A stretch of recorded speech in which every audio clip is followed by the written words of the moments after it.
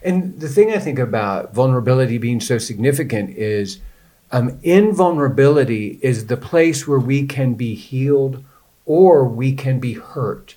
And we don't know which direction it's going to go. That's why vulnerability is risky. That's why it takes courage to acknowledge and live in that space of vulnerability. But the reality is, in vulnerability is the place where I can experience healing. But the thing that scares us, and what many of us, or probably all of us have experienced, is when I was vulnerable, I was hurt. And so somewhere in my life, I made the pledge, I will never be vulnerable again in order to create safety.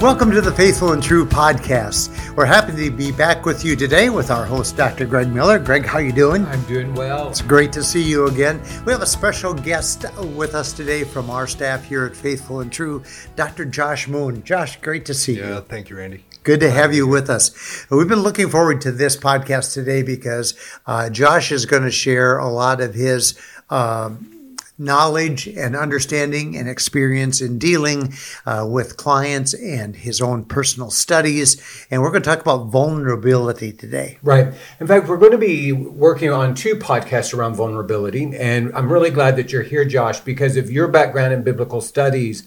What we're going to first start talking about is kind of the theology of vulnerability. And it's something that, especially in recovery, we can hear about.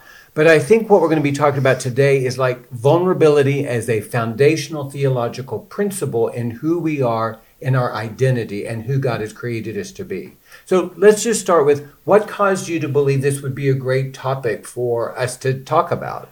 Yeah, it's a very personal topic for me because I happen to be an individual human being who is vulnerable and did not like that reality. Right. I come to this work, so I'm on staff here as a pastoral counselor at Faithful and True, and I work with individuals and lead men's groups. And I came to Faithful and True with a background in theology and a PhD in biblical studies. And I like trying to think about the work that we're doing in this context of, like you said, a theology of vulnerability. Right. And my mind always works that way. So when I had to come to terms with the reality of my vulnerability, it's just kind of my nature, my trained nature as well as personality to say, okay, well, where does that fit in this big question of a theology of being human? Right. And there's much more safety in studying vulnerability than in acknowledging and experiencing being vulnerable. That's right. That's why this first podcast is easier for me. Right. We're going to talk about the theology of vulnerability. That's my sweet spot. Well, and part of it too is I think many of us have been led to believe that, how do I want to say this, that vulnerability is an option. I can either choose to be vulnerable or I choose not to be vulnerable.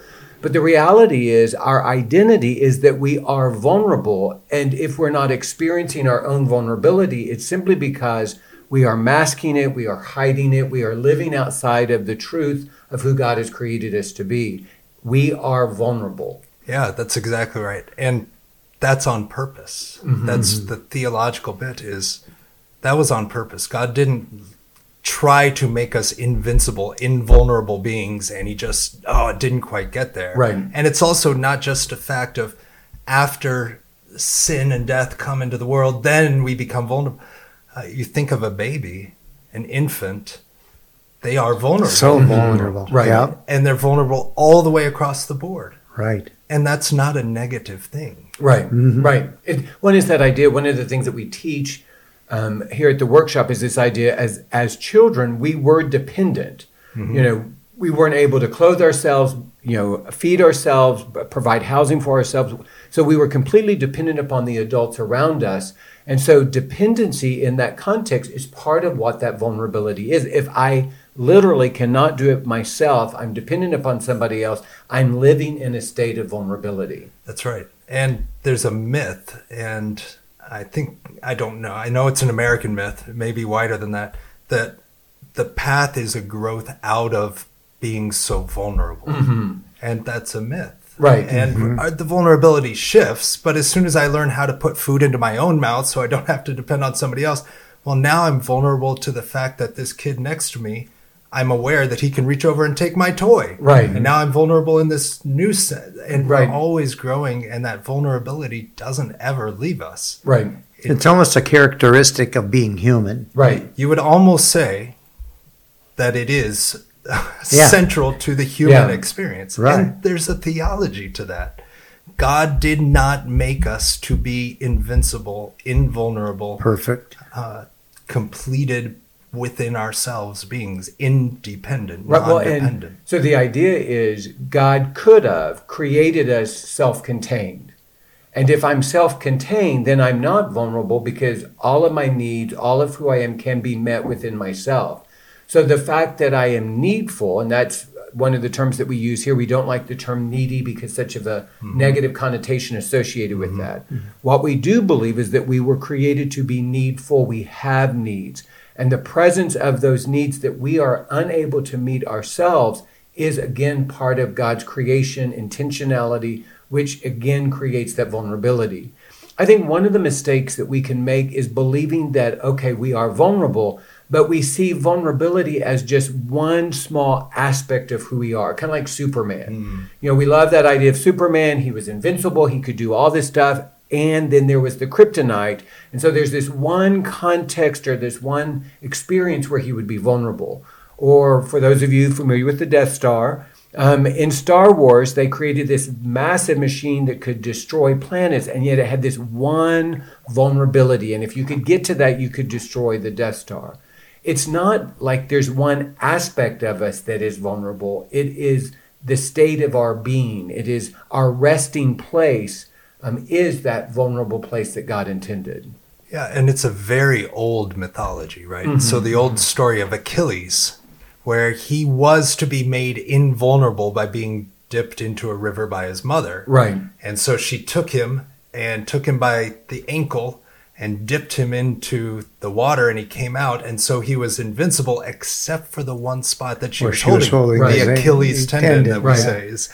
And so it's a very old mythology of, wow, what a great hero. But there's just that one spot of being, and if I can get to be that and just hide this Right. one spot and protect the one, but we wear our vulnerability all over. Right. The rest of us are not Achilles. Well, and like that myth, it is not just a myth, but it is the vision cast of what it is that we are supposed to be. That there is an aspect of us that maybe accepts our vulnerability as just this small part of who we are.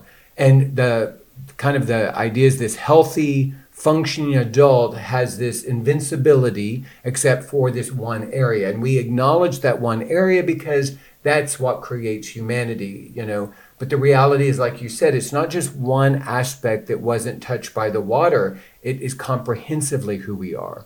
Well, it seems to me at this point, before we move forward, it would be helpful for us to try to describe or define what vulnerability is. We've been using that term a lot. And so what is vulnerability? What do we mean by that? Yeah, I think it's important to notice being vulnerable is a passive verb, right? So we don't talk about too vulnerable. Right. It's to be vulnerable. It's a state of being that I can be impacted by the things that are outside me. That the things outside of me can hold sway and push and pull for the good, for the bad. I can't control that. And it can impact me in ways that I cannot control. And the thing I think about vulnerability being so significant is invulnerability is the place where we can be healed or we can be hurt. And we don't know which direction it's going to go. That's why vulnerability is risky. That's why it takes courage to acknowledge and live in that space of vulnerability. But the reality is, invulnerability is the place where I can experience healing. But the thing that scares us, and what many of us, or probably all of us have experienced, is when I was vulnerable, I was hurt. And so somewhere in my life, I made the pledge, I will never be vulnerable again in order to create safety. Yeah, that's exactly right. We run from the fact of our vulnerability. and we try to hide it. We try to find armor to protect it. We find things that buffer between me and the way things outside me can impact me. So I'll only let them impact me this way, or, I'll put myself in situations so that can't hurt me or that can't hurt me. And all of it is always pushing away. Mm-hmm. That's the pursuit of invincibility has to push other things away in order to work. And you lose connection, you lose attachment to the world, you lose all the things that are good and necessary to being fully human by pursuing something that's not being fully human. Right. One of the images that I think represents vulnerability beautifully is the creation story and the nakedness of humanity. And that we were created in nakedness. Nakedness represents that vulnerability. And when there was this chaos that was introduced, then the response was to get clothed, to get protected. And yet we carry our nakedness with us, even if it's hidden underneath our clothes. And so we are reminded that there is that place of creation where this was the point of origin. We were created naked, we were created vulnerable, and many of our attempts is simply to cover up that which is obvious and evident. Yeah, and I think if we put it in that chronology, in thinking about theology and God's working in the world, with creation we were created vulnerable, and it was good and it was beautiful, and they were not ashamed of being vulnerable because they were safe with each other. And then they walked into a world through actions, and now in this story they are vulnerable and afraid of it. And they're afraid of it, afraid of each other and afraid of God in their vulnerability, and so they cover up. And so now that vulnerability, now we really don't like our vulnerability. And I think some people have this idea of redemption being a kind of new invulnerability. It's a new armor. A new armor, and so put on the full armor of God gets used as, see, God's my armor, so nothing can hurt me. Right. Which is not true. Right. I mean, ask Jesus, how'd that go? Yeah. Like, he was vulnerable, and that was a part of his glory in the end, and a part of life in this world. He says to his disciples, I am sending you out like lambs among wolves. Oofta, right? Yeah. That's why Minnesotans say oofta, like that. No, don't do that. Like, send me out as a bear among wolves. Right, yeah. Like, give me a chance. Like, give me a chance. Give me a fighting chance. Yeah, here. that's right. And that's not what I'm doing. So even so we're created, we are vulnerable. We get hurt by the world through our own choices and the actions of others, and we hate our vulnerability. And God is there to save us from our vulnerability. No, actually, that's not what he does. Now he redeems it, but he redeems it as vulnerable people. Right. Well, and that's the key. Again, it's not redeemed armor. It's not, the goal is to get new and improved armor that will create safety and protect us. That's right. It is this idea of we are able to move towards the beauty of created vulnerability in our redemption. Exactly. And again, the image of nakedness, we are told very clearly that Jesus was naked on the cross. And so we are seeing that vulnerability in the beginning, the nakedness that was safe because there was vulnerability and there wasn't harm. Or what's interesting is what happened is this awareness. It was not that the vulnerability became bad. It simply became, there was a self-awareness about vulnerability, and it became scary. And so we've lived in this fear of living in vulnerability. And I often say that when we can find that safe space, it is reclaiming a glimpse of paradise. We're going to talk about this more in the next podcast, but part of that community, where we find community where I'm safe, I'm known, I'm connected, that is a glimpse of the paradise that was intended. And it's the invitation that we experience through Jesus to reclaim paradise. And again, it's an invitation towards vulnerability. Yeah, and it's the embracing, right? So we have to give up this idea that I will find safety in keeping things away from me. That's not safety. Safety is not invulnerability. Safety is wisdom within the reality of vulnerability. And that's the important pursuit. And what God gives us is wisdom. He doesn't give us a suit of armor in that regard. Right. That makes it so that I can't be hurt anymore by the world. Because, I mean, the truth is, vulnerability sucks in this world. Right. Like, that's just what's true. Like, it really is tough to be vulnerable in this world. We hate it for a reason. Right. We fear it for reasons. And that's why it's so tempting to be like, so God, save me out of the ability to get hurt. And he doesn't do that. Well, and what's interesting is as you look at Jesus's interactions with people, in many of them, there is a direct invitation to vulnerability. The rich young ruler, when he said, go and sell everything that you have, what Jesus was aware of is that he had created a safety. He had created an armor through his wealth. And the invitation was, move from the safety of your wealth to the vulnerability of that poverty that you fear so much. That's where you're going to experience transformation. When he invited Zacchaeus out of the tree, it's literally the tree was that place of safety. And when he invited himself to go to Zacchaeus' home, he was entering this protected place that Zacchaeus had created. And it was that experience with Jesus that what's beautiful is Zacchaeus chose the vulnerability to say, I'm going to give away my wealth. I'm going to pay back everybody that I have robbed and misuse my status as a tax collector. I'm going to choose to move towards vulnerability. And that's that place of transformation. Yeah. And that's, we talk about intimacy here and the pursuit of intimacy and how terrible it is that intimacy has become a euphemism for sex. Sex and intimacy are not the same thing. Right.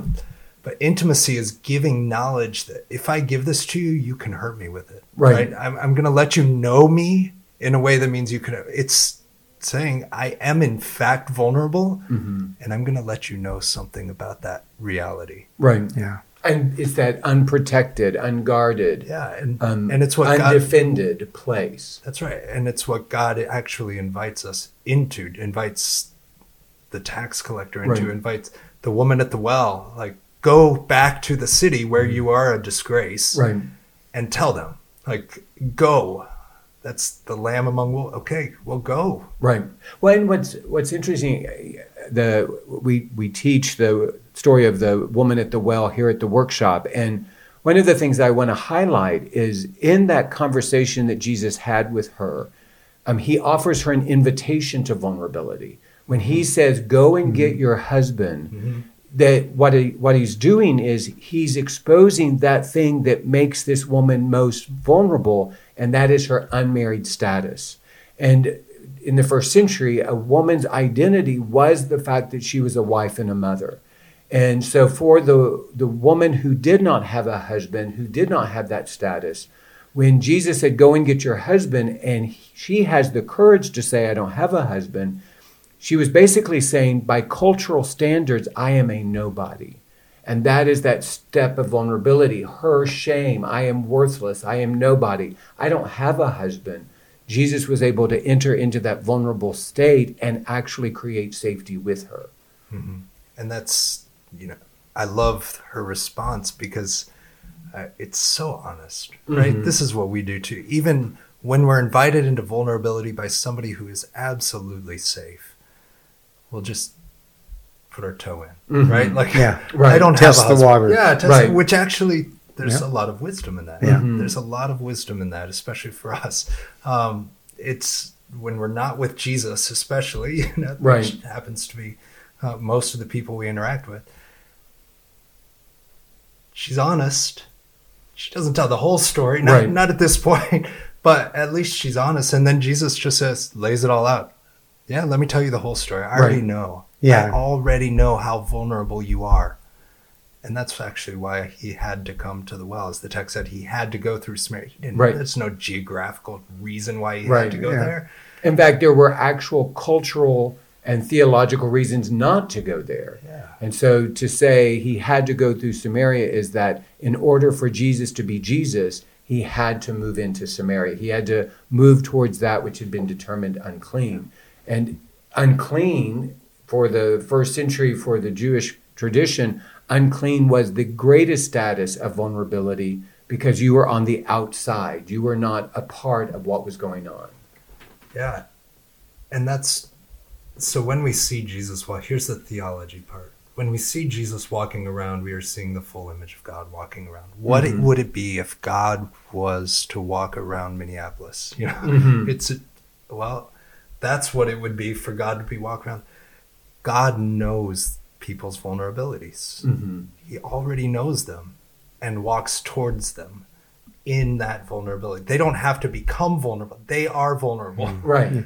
That's what shocked the woman at the well, is that Jesus knew what Jesus knew. Right. You know, and when he shares that with her, I mean, if you've ever seen a filmed adaptation of that encounter, the look on her face when he reveals that he knows her whole story, you know, because she says something about, well, aren't you the chosen one? Well, you must be. Obviously, you're a prophet. Yeah, obviously you're a prophet because you know more about me than I was willing to share. You know? And one thing, it's interesting, we've used different terms because we've talked about the state of being vulnerable, but we've also used the plural vulnerabilities. And I think both of those things are true, that we have this state of being of vulnerability, that we can try to hide it, we can try to deny it. God created us to be vulnerable. We are vulnerable. There's also this aspect of specific vulnerabilities, those parts of our story, those parts of our experiences, the personal aspects of who we are that even create a greater vulnerability. And so acknowledging it takes courage to live in a place of vulnerability, and it takes significant courage to move towards the specific places of vulnerabilities. Yeah, I've heard sermons, so I'm going to pick on the church a little bit.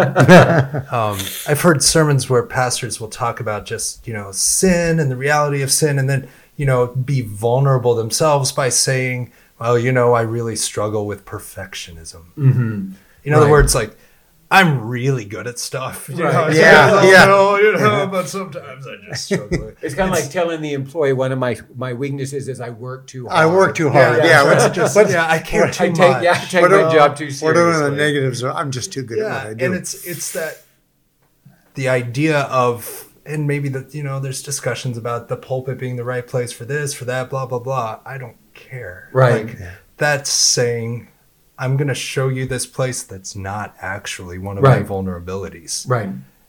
But I'm going to put it in a way that's acceptable because I'm so afraid of being vulnerable. And I'm not going to walk that path. Like, there is too much on the line for me to say what's really happening. I often think when we are vague about our sin, then grace is also vague. Yeah, that's exactly right.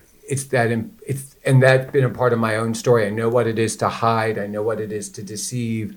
I know what it is to create an illusion and an image and hide behind my armor. However, and what was true for me is I knew how to create the illusion of vulnerability, which is even more chaotic. But to really remove as much of that as I possibly can, to be more fully known, to be more fully exposed, is a part of that redemptive journey. Yeah, we have to talk to our men here at the workshop sometimes about the ways we craft our narratives. I want to tell my own story. So even the worst part, if I can gain control of the narrative, then I can be safe. Right.